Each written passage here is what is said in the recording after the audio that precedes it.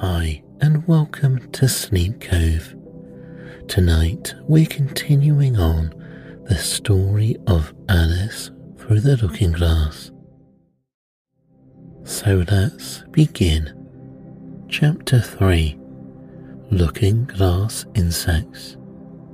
Of course, the first thing to do was to make a grand survey of the country she was going to travel through. It's something very like learning geography, thought Alice, as she stood on tiptoe in hopes of being able to see a little further. Principal rivers, there are none. Principal mountains, I'm on the only one. But I don't think it's got any name. Principal towns, why, what are those creatures making honey down there? They can't be bees. Nobody ever saw bees a mile off, you know. And for some time she stood silent, watching one of them that was bustling about the flowers, poking its proboscis into them. Just as if it were a regular bee, thought Alice. However, this was anything but a regular bee. In fact, it was an elephant, as Alice soon found out, though the idea quite took her breath away at first. And what enormous flowers they must be, was her next idea. Something like cottages with the roofs taken off and stalks put to them. And what quantities of honey they must make. I think I'll go down and... No, I won't just yet. She went on checking herself just as she was beginning to run down the hill and trying to find some excuse for turning shy so suddenly. It'll never do to go down among them without a good long branch to brush them away. And what fun it will be when they ask me how I like my walk. I shall say, "Oh, I like it well enough." Here came the favourite little toss of her head. Only it was so dusty and hot, and the elephants did tease so, she said. I think I'll go down the other way, she said after a pause, and perhaps I may visit the elephants later on. Besides, I do so want to get into the third square. So with this excuse, she ran down the hill and jumped over the first of the 6 little brooks. "Tickets, please," said the guard, putting his head in the window. In a moment, everybody was holding out a ticket. There were about the same size as the people, and quite seemed to fill the carriage. "Now then, show your ticket, child," the guard went on, looking angrily at Alice, and a great many voices all said together, like the chorus of a song, thought Alice. "Don't keep him waiting, child. Why, his time is worth £1,000 a minute." "I'm afraid I haven't got one," Alice said in a frightened tone. "There wasn't a ticket office where I came from." And again the chorus of voices went on. There wasn't room for one where she came from. The land there is worth £1,000 an inch. "Don't make excuses," said the guard. "You should have bought one from the engine driver." And once more the chorus of voices went on with, "That man drives the engine. Why, the smoke alone is worth £1,000 a puff." Alice thought to herself, "There's no use in speaking." The voices didn't join in this time, as she hadn't spoken, but to her great surprise, they all thought in chorus. I hope you understand what thinking in chorus means, for I must confess that I don't. Better say nothing at all. Language is worth £1,000 a word, thought Alice. I shall dream about £1,000 tonight. I know I shall. All this time, the guard was looking at her, first through a telescope, and then through a microscope, and then through an opera glass. At last he said, "You're travelling the wrong way," and he shut up the window and went away. "So young a child," said the gentleman sitting opposite to her. He was dressed in white paper. "Ought to know which way she's going, even if she doesn't know her own name." A goat that was sitting next to the gentleman in white shut his eyes and said in a loud voice, "She ought to know her way to the ticket office, even if she doesn't know her alphabet." There was a beetle sitting next to the goat. It was a very queer carriage, full of passengers together, and as the rule seemed to be that they should all speak in turn, he went on with, "She'll have to go back from here as luggage." Alice couldn't see who was sitting beyond the beetle, but a hoarse voice spoke next. "Change engines," it said, and was obliged to leave off. "It sounds like a horse," Alice thought to herself, and an extremely small voice close to her ear said, "You might make a joke on that, something about a horse, and horse, you know." And a very gentle voice in the distance said, "She must be labelled Lass with Care, you know." And after that, other voices went on. "What a number of people there are in the carriage," thought Alice, saying, "She must go by post, as she's got a head on her. She must be sent by the telegraph. She must draw the train herself the rest of the way," and so on. But the gentleman, dressed in white paper, leaned forwards and whispered in her ear, "Never mind what they all say, my dear, but take a return ticket every time the train stops." "Indeed I shan't," said Alice quite impatiently. "I don't belong to this railway journey at all. I was in a wood just now, and I wish I could get back there." "You might make a joke on that," said the little voice close to her ear. "Something about, you would if you could, you know." "Don't tease so," said Alice, looking about in vain to see where the voice came from. "If you're so anxious to have a joke made, why don't you make one yourself?" The little voice sighed deeply. It was very unhappy, evidently, and Alice would have said something pitying to comfort it. If it would only sigh like other people, she thought, but this was such a wonderful small sigh that she wouldn't have heard it at all if it hadn't come quite close to her ear.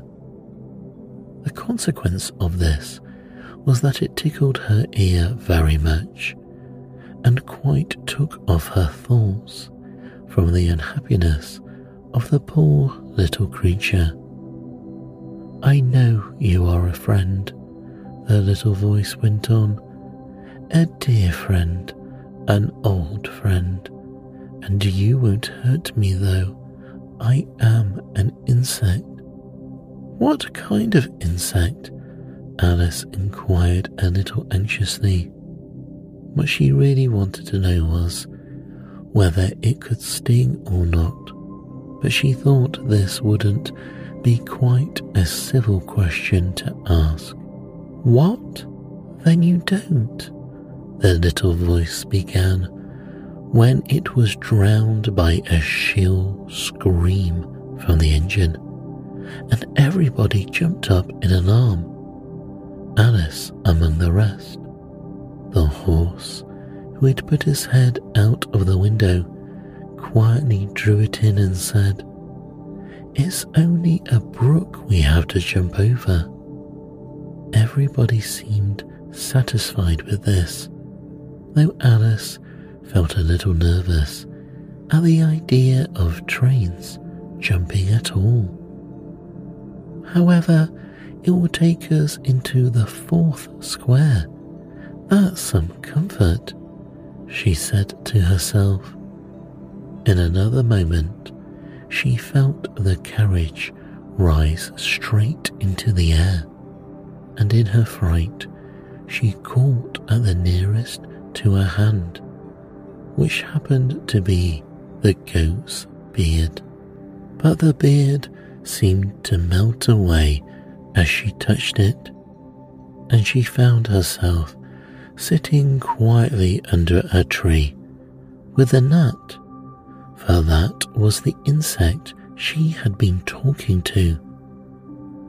It was balancing itself on a twig just over her head, fanning her with its wings. It certainly was a very large gnat, about the size of a chicken, Alice thought. Still, she couldn't feel nervous with it after they had been talking together so long. Then you don't like all insects? The gnat went on as quietly as if nothing had happened. I like them when they can talk, Alice said. None of them ever talk where I come from. What sort of insects do you rejoice in where you come from? The gnat inquired. I don't rejoice in insects at all, Alice explained, because I'm rather afraid of them, at least the large kinds, but I can tell you the names of some of them. Of course they answer to their names, the gnat remarked carelessly. I never knew them to do it, said Alice. What's the use of having names, the gnat said, if they won't answer to them? No use to them, said Alice, but it's useful to the people who name them, I suppose. If not, why do things have names at all? I can't say, the gnat replied. Further on, in the wood down there, they've got no names. However, go on with your list of insects. You're wasting time. Well, there's the horsefly, Alice began, counting off the names on her fingers. All right, said the gnat. Halfway up that bush, you'll see a rocking horsefly if you look. It's entirely made of wood and gets about by swinging itself from branch to branch. What does it live on? Alice asked with great curiosity. Sap and sawdust, said the gnat. Go on with the list. Alice looked up at the rocking horsefly with great interest and made up her mind that it must have been just repainted. It looked so bright and sticky, and then she went on. And there's the dragonfly. look on the branch above your head," said the gnat, "and there you'll find a snapdragonfly. Its body is made of plum pudding, its wings of holly leaves, and its head is a raisin burning in brandy." "And what does it live on?" "Frumenty and mince pie," the gnat replied, "and it makes its nest in a Christmas box."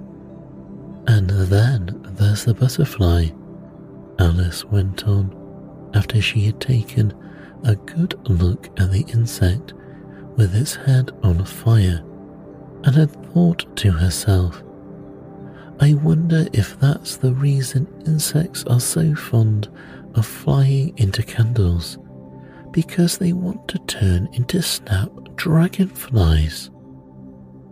"Crawling at your feet," said the gnat. Alice drew her feet back in some alarm. "You may observe a bread and butter fly. Its wings are thin slices of bread and butter. Its body is a crust, and its head is a lump of sugar." "And what does it live on?" said Alice. "Weak tea with cream in it," said the gnat. A new difficulty came into Alice's head. "Suppose it couldn't find any," she suggested. "Then it would die, of course," said the gnat. "But that must happen very often," Alice remarked thoughtfully. "It always happens," said the gnat. After this, Alice was silent for a minute or two, pondering. The gnat amused itself meanwhile by humming round and round her head. At last it settled again and remarked, "I suppose you don't want to lose your name?" "No, indeed," Alice said a little anxiously. "And yet I don't know," the gnat went on in a careless tone. "Only think how convenient it would be if you could manage to go home without it. For instance, if the governess wanted to call you to your lessons, she would call out, 'Come here,' and there she would have to leave off, because there wouldn't be any name for her to call. And of course you wouldn't have to go, you know." "That would never do, I'm sure," said Alice. "The governess would never think of excusing me lessons for that.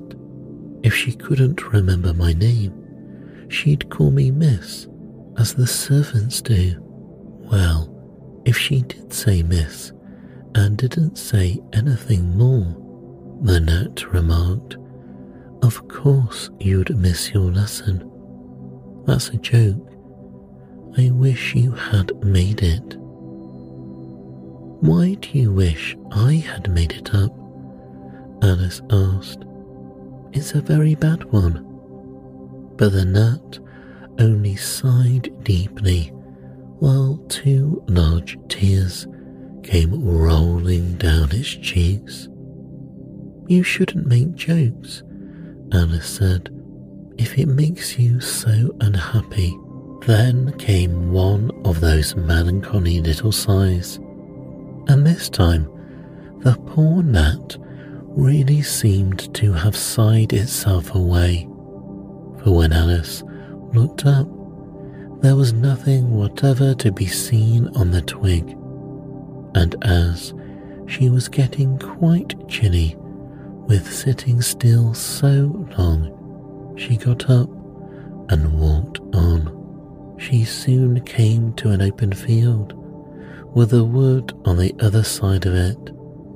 It looked much darker than the last wood, and Alice felt a little timid about going into it.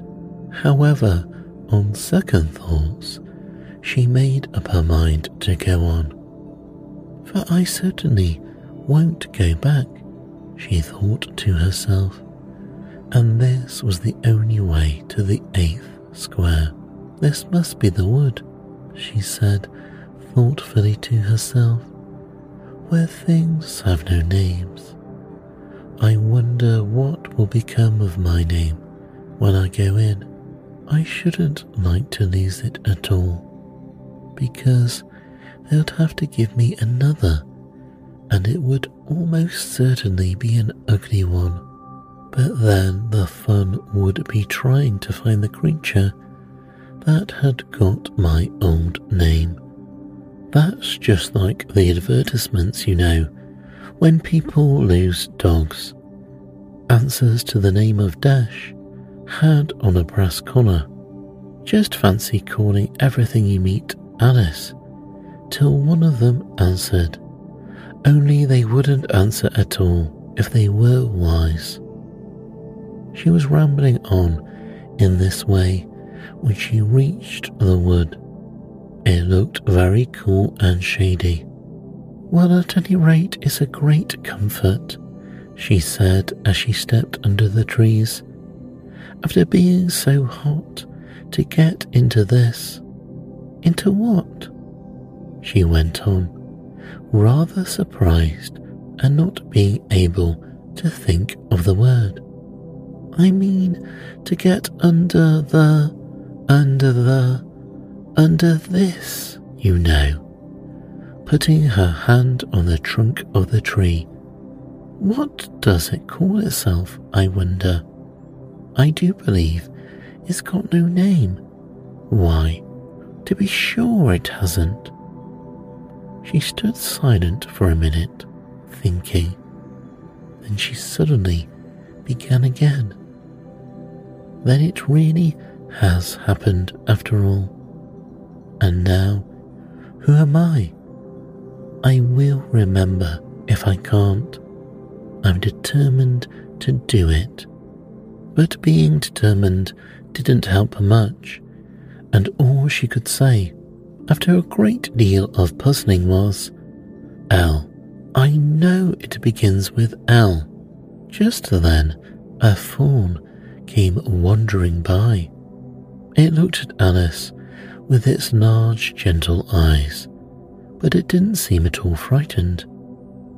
Here then, Alice said, as she held out her hand, trying to stroke it, but it only started back a little, and then stood looking at her again. What do you call yourself? The fawn said at last, such a sweet, soft voice. I wish I knew, thought poor Alice. She answered rather sadly, Nothing just now. Think again, it said, that won't do. Alice thought, but nothing came of it. Please would you tell me what you call yourself? She said timidly. I think that might help a little. I'll tell you if you move a little further on, the fawn said. I can't remember here. So they walked on together through the wood, Alice with her arms clasped lovingly round the soft neck of the fawn, till they came out into another open field, and here the fawn gave a sudden bound into the air and shook itself free from Alice's arms. I'm a fawn, it cried out in a voice of delight, and dear me, you're a human child. A sudden look of alarm came into its beautiful brown eyes, and in another moment it had darted away at full speed. Alice stood looking after it, almost ready to cry with vexation at having lost her dear little fellow traveller so suddenly. However, I know my name now, she said. That's some comfort. Alice, Alice, I won't forget it again. And now, Which of these finger posts ought I to follow, I wonder? It was not a very difficult question to answer, as there was only one road through the wood, and the two finger posts both pointed along it. I'll settle it, Alice said to herself, when the road divides and they point different ways. But this did not seem likely to happen. She went on and on a long way, but wherever the road divided, there were sure to be two finger posts pointing the same way. One marked to Tweedledum's house, and the other to the house of Tweedledee. I do believe, Alice said at last, that they live in the same house. I wonder, I never thought of that before, but I can't stay there long. I'll just call and say, "How do you do?" and ask them the way out of the wood. If I could only get to the 8th square before it gets dark, she wandered on, talking to herself as she went, till, on turning a sharp corner, she came upon two fat little men so suddenly that she could not help starting back. But in another moment she recovered, feeling sure that they must be